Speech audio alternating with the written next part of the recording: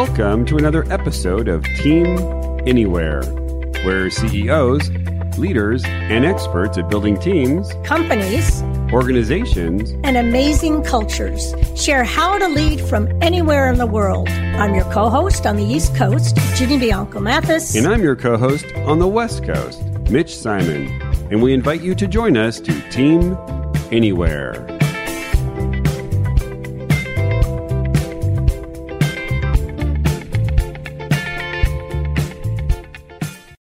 Tired of taking notes during a Zoom call? What if someone else took notes, highlighted the most important parts, and pulled out the most pertinent audio clips at the touch of a button? Today, we interview Richard White, the founder of the first most popular application in the Zoom App Store.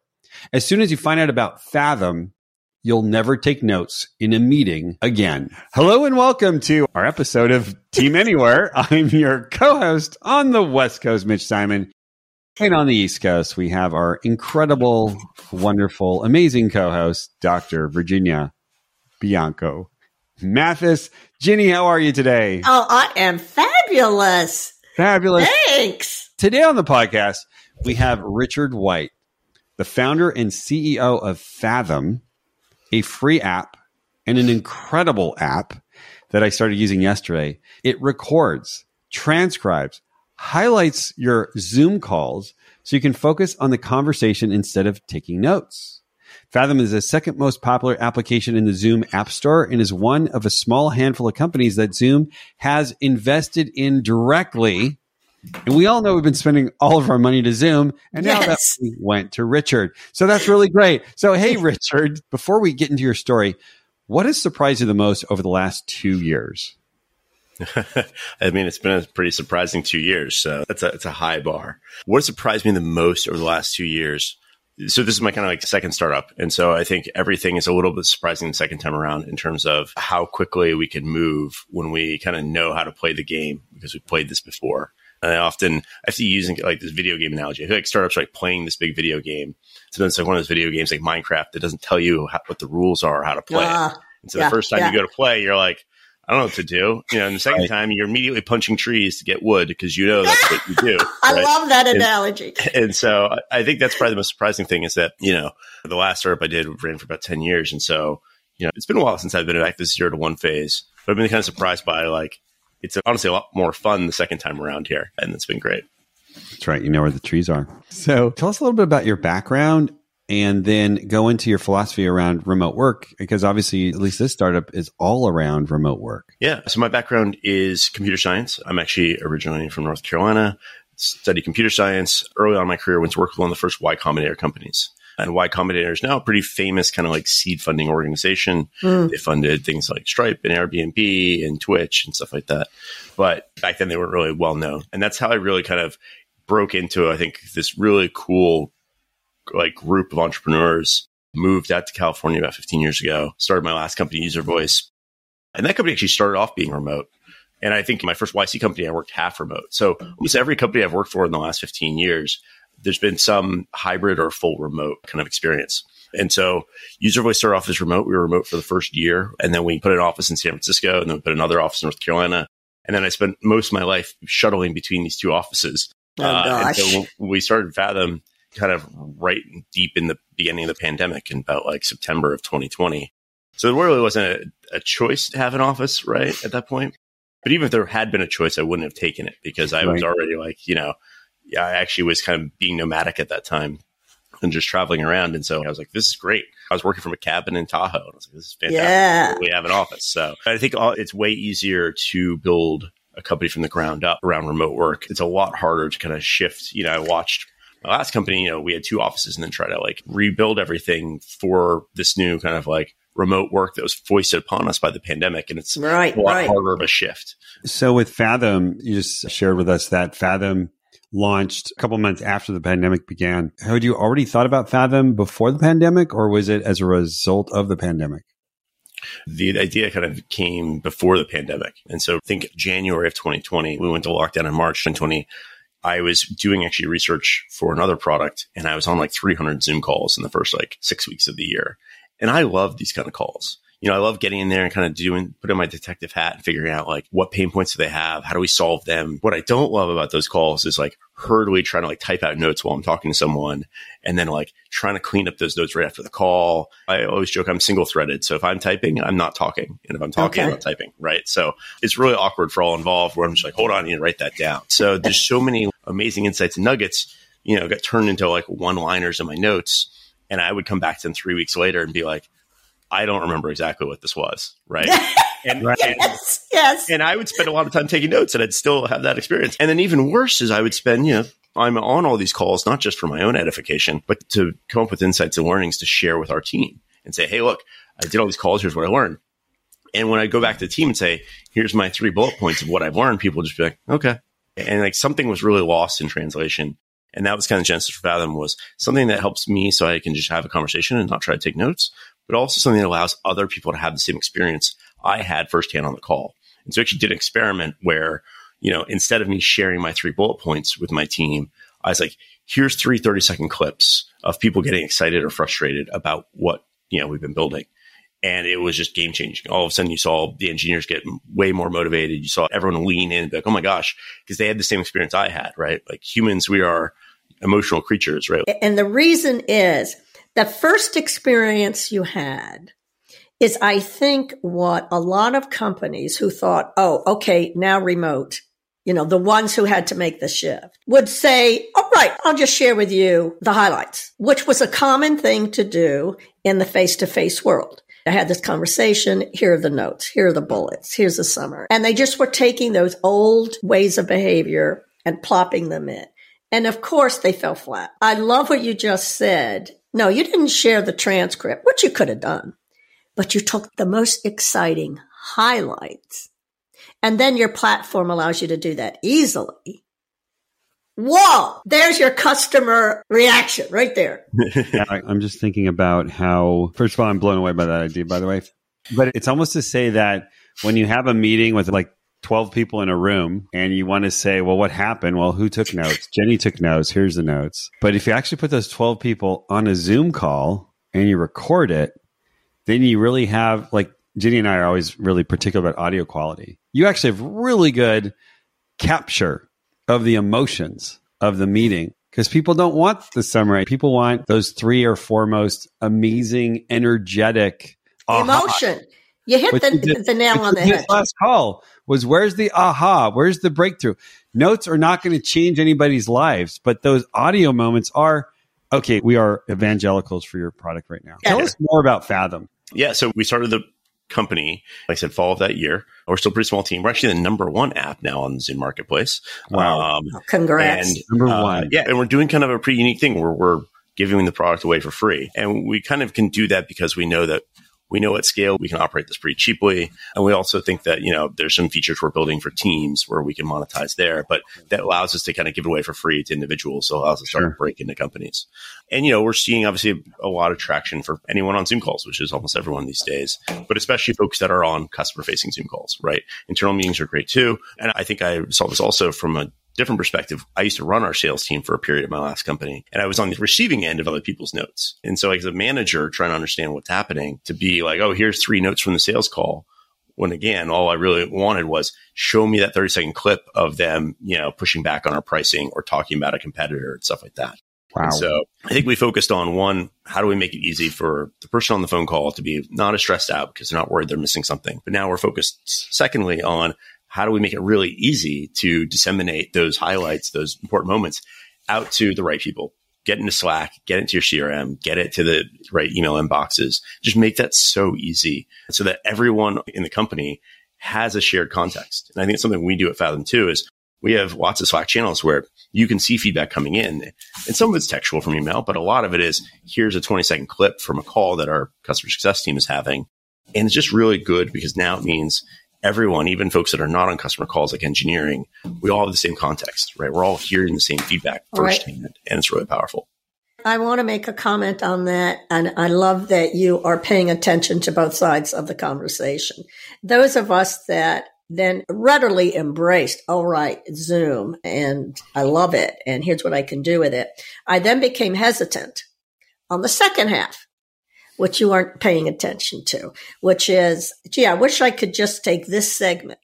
All right, now I've got to go to the administrator. How do I do that? And I go, to hell with it. That's right, Jenny. Right? And you're making it easy to look good, quite frankly. Yeah. And you've added the human element. Yeah. Our goal is to make it so that you actually prefer to do a virtual meeting over an in-person. Right. And so, our core thing we're doing is obviously like taking away the note-taking piece. That's the thing we heard is most stressful. But we're also doing other things. Like we give you real-time alerts. Like, hey, you've been talking for 2 minutes straight. You've been monologuing. We'll give you a little alert. Like you've been monologuing, or we're working on one where it's like, meetings are always running over. Well, here's like, oh, you're 2 minutes over. And by the way, your upcoming meeting's already in the room. So like they're waiting for you. Right. And we'll be adding things where it's like, okay, let them know like you're running late. There's a lot of little things that the computer can do that just allow us to like do the stuff that humans do well, which is have these conversations and let the computer do all the logistics around it and give us hints and give us clues. I know you can't share secrets. However, you are thinking ahead about some stuff you might do with teams. Could you give me just an idea? We had the CIA guy, and he shared us secrets. So we want some secrets from you as well. It's a good question. I don't think it's anything that you would find too surprising, right? Again, it's basically like routing, right? How do we make sure we route and find these moments that matter, right? In different groups, people care about different things, right? Like we often find that someone in marketing wants to hear about all the like excited customer moments. We hear that the CEO wants to hear about product feedback. The VP of sales wants to hear about competitors. Different people want to hear different things. And how do we make it really easy for you to kind of subscribe to that feed of things? The thing we have found is that recording calls is not new, right? Like we've been recording calls for a couple of years. Most of the problem is that like those recordings aren't very accessible and no one has the time to go watch. I ran our sales team. It didn't want to watch the 10 hours of meetings that were being generated every week, especially when 80% of them were kind of the same. Like they're kind of on rails, right? Like my team had a script.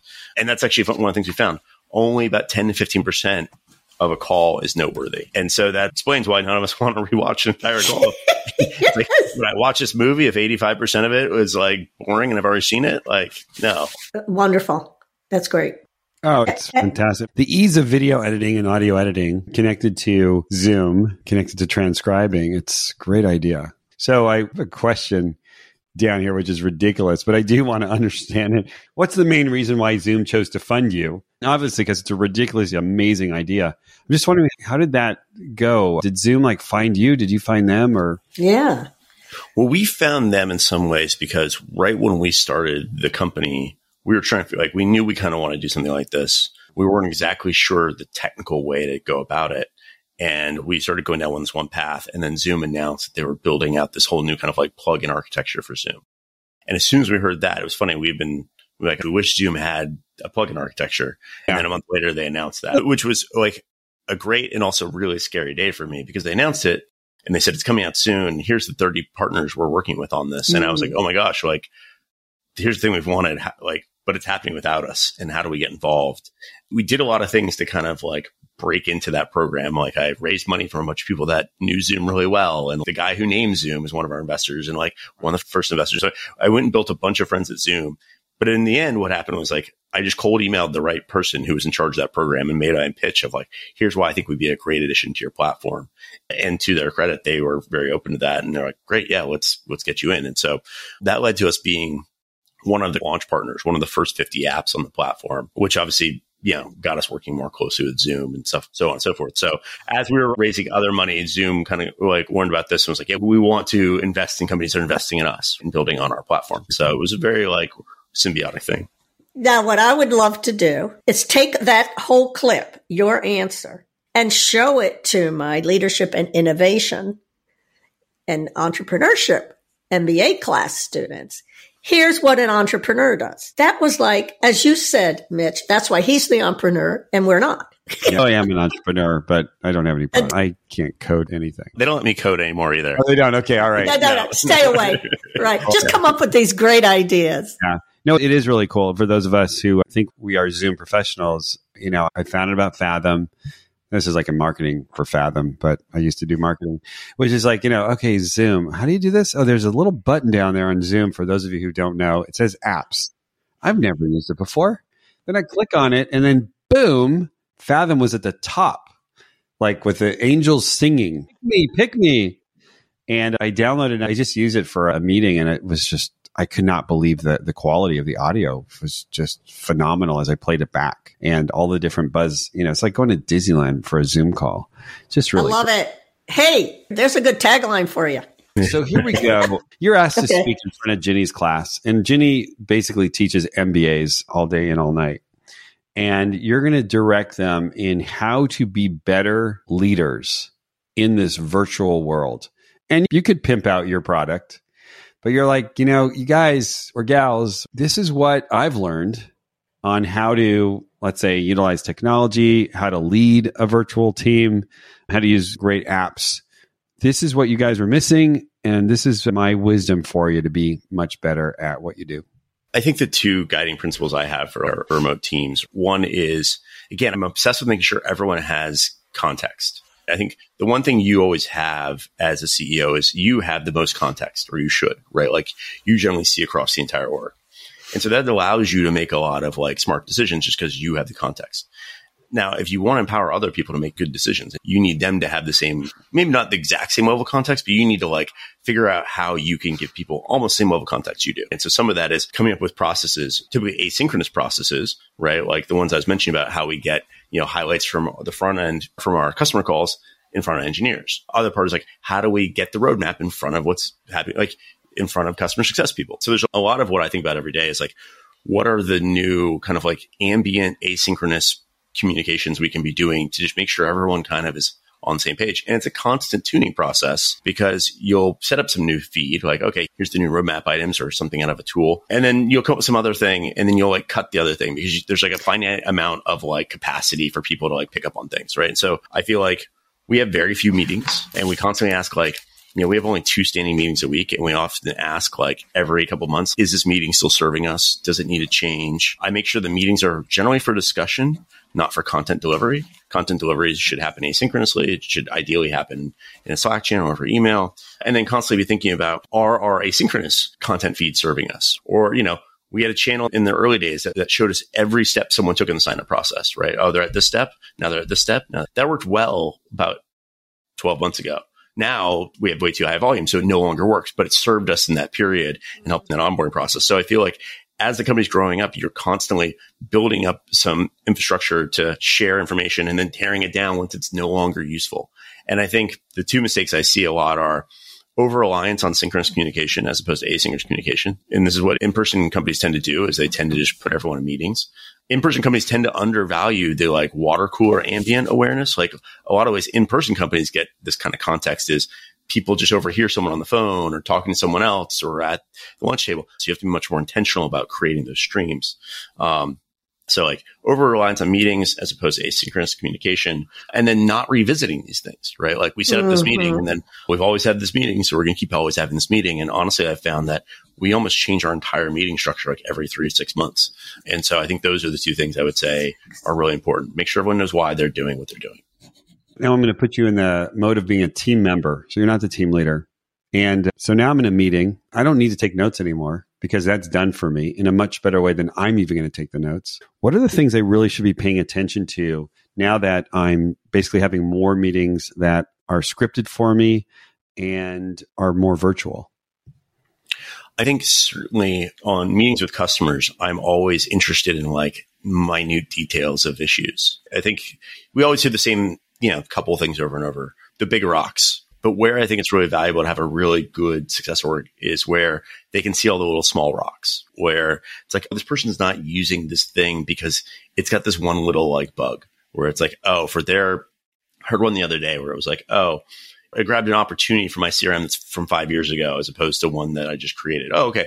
Like that level of like detail is what I think it's that last mile of product that really separates most products these days. There's a lot of people that can go build some tool that does like recording and transcription. Like that's kind of commoditized. It's putting it all together in a way that like works really well in all the situations. And so I'm always trying to tell my team, like, I care a lot about getting the little things right. So if you hear any place where we've gotten the little thing wrong, I really want to hear about that.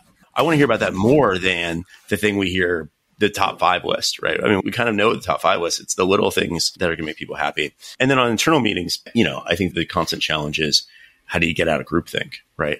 How do you empower people to feel bold enough to challenge the status quo, right? Like, I think one thing I learned in my last company is it's easy in the leadership seat to forget how much like weight your voice carries. And even things that you say something flippantly, or you just kind of like, because, we get used to just throwing out, making decisions very quickly. They all of a sudden become like ensconced as canon, right? And yes, right. My last company, I remember, I ran it for 10 years. It's a long time. And I wrote code in the beginning. And I remember near the end of my tenure there, seeing some decisions that I knew that we just kind of made over a beer 5-6 years earlier that were just kind of flippant, not informed by any data. All of a sudden, we've become canonized and we're sacrosanct. And it's like, well, we can't change that. That's core to what the product does. And I was like, guys, like, no, we just rolled the dice on this 6 years ago. We just made that up. We just made that up, right? And so, I think empowering the team to, I think we had a value at the last company, which is like nothing is immutable, which is a very like techie way of saying like nothing is unchangeable, right? Like challenge status quo, challenge our existing assumptions. And I think that's the other thing is like really empowering folks, not in leadership, to feel comfortable raising their hands. And one part of that is culture. And the other part of that is like mechanism. So we always had a like fully anonymous way you could suggest something, because speaking truth to power is scary, especially in small teams. And so making sure you've got a way to do that. Yeah, like we interviewed one of the top guys at Mentimeter, which we found to be an incredible tool for you to have anonymous feedback at any time. And that, of course, was, okay, you need to bring Mentimeter into your meetings. I think Mentimeter has an app on Zoom as well. I'm not sure. Yeah. Certain people that believe that like, well, your team should have trust and not need it to be anonymous. And I'm always like, no, I think you don't understand the like employee experience if you think that's true, right? Trust goes in and out. Yeah. You don't just all have it and then you have to keep feeding it. That's a really good point. And that is a very key piece of what you've shared with us and why some leaders are struggling. You made the statement that, hey, every 3 or 6 months, you've got to revisit the meetings you're having and throw some out. And that's a lot of leaders don't like that. Okay, this is set now. Now I don't have to worry about it anymore. Right. And yet we're throwing stuff at leaders now. No, you've got this Fathom and you've got to now put something together that's more powerful. It's a constancy to it that some leaders, I believe, are struggling to embrace. We'll see how this all comes up. One of the most difficult shifts for a lot of these in-person companies to remote work was they didn't truly have trust between leadership and ICs, right? Like, and this is why everyone freaked. I mean, it's interesting. I think sales was the management layer that struggle the most with their teams going remote, because salespeople are, there's always like, I want to see my team in their seat, like doing the calls, right? And okay, you're like, unpack that. Like, why is that? It's like, because there's just an inherent like subtle lack of trust, right? That like, I'm worried my team doesn't actually know what they're doing if I'm not listening to them every day, if I'm not in their ear. And so that's like the root cause that no one really wants to talk about. They think it's about something else, but that's the root cause, right? Yeah. Yeah. Right. You're doing exciting things. You're doing exciting things. Really, God, it's an incredible product. So now you're going to put on your sales and marketing hat. For all of those listeners who are like, oh my gosh, I need to check out Fathom. I need to learn about it. What's the best way for them to find your product? Yeah. So we are on the web at fathom.video. So it's not .com, it's .video.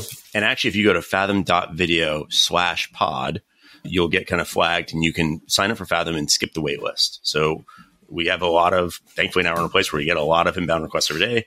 We try to make sure everyone has a great experience. So we sometimes throttle signups. We talked about this before the call. Like we spend a lot of time and effort on customer care and customer support. Yeah. Part of that is making sure we only let people sign up if we know we can support them. So, but if you go to that link, fathom.video/pod, we will prioritize your sign up and make sure you don't hit the wait list. All right. So yeah, and I was just sharing before the call that I signed up and I had so much support. And we got to end on this. The 5 figures for free. Tell us what that is. I think, So I have this mantra I say internally, which is like, I want us to provide the level of support you get from a 5-figure SaaS product for a free SaaS product. And my soapbox, I think, for most SaaS products is most companies do a terrible job of customer care. And especially if it's like, if you're on a free version, right? You've got to like, if you need some help, you've got to like, dig through the knowledge base and like they make it really hard to contact them. And, they send out replies where if you send a reply to their email, it goes to no reply. Oh gosh, I know. We've lived there. Yeah. Yeah. And so I don't understand it because, we have our team is 50-50 engineering and customer success. And I think that's the right balance because it's one half product and one half the care that goes around that. Because if you go look at a lot of our ratings, we've got really good ratings on things like G2, our highest rating is actually customer support. And I think it's both. Our team does a great job. So I think it's just a place, my last company, this is being talked about 10 years ago. And I thought companies were going to get the religion of like why this is a great investment. And they just haven't, right? And they still have this mindset of like, let's spend the least amount of money on this as possible. We have the opposite mindset. And I think it served us really well. Yeah, for sure. Yeah. Up with the A&D solution. Yeah, I know. So for me, it was, I signed up and used it, and someone reached out and said, hey, want to schedule time with you to tell us how you're doing if you need some help. I was like, this is a different world. Anyways, I want to thank you, Richard. That was so insightful. Really great to see the way your mind works. Great to see your passion for the product, and also to learn about this incredible product that I'm going to be using it every single time now that I'm on Zoom. And I'm not kidding about that. Ginny, thank you so much. Any questions as well? And thank you to our listeners out there. Please share, please go download Fathom. Please share this with your friends, your colleagues, your family. And we look forward to seeing you next time on our next episode of Team Anywhere.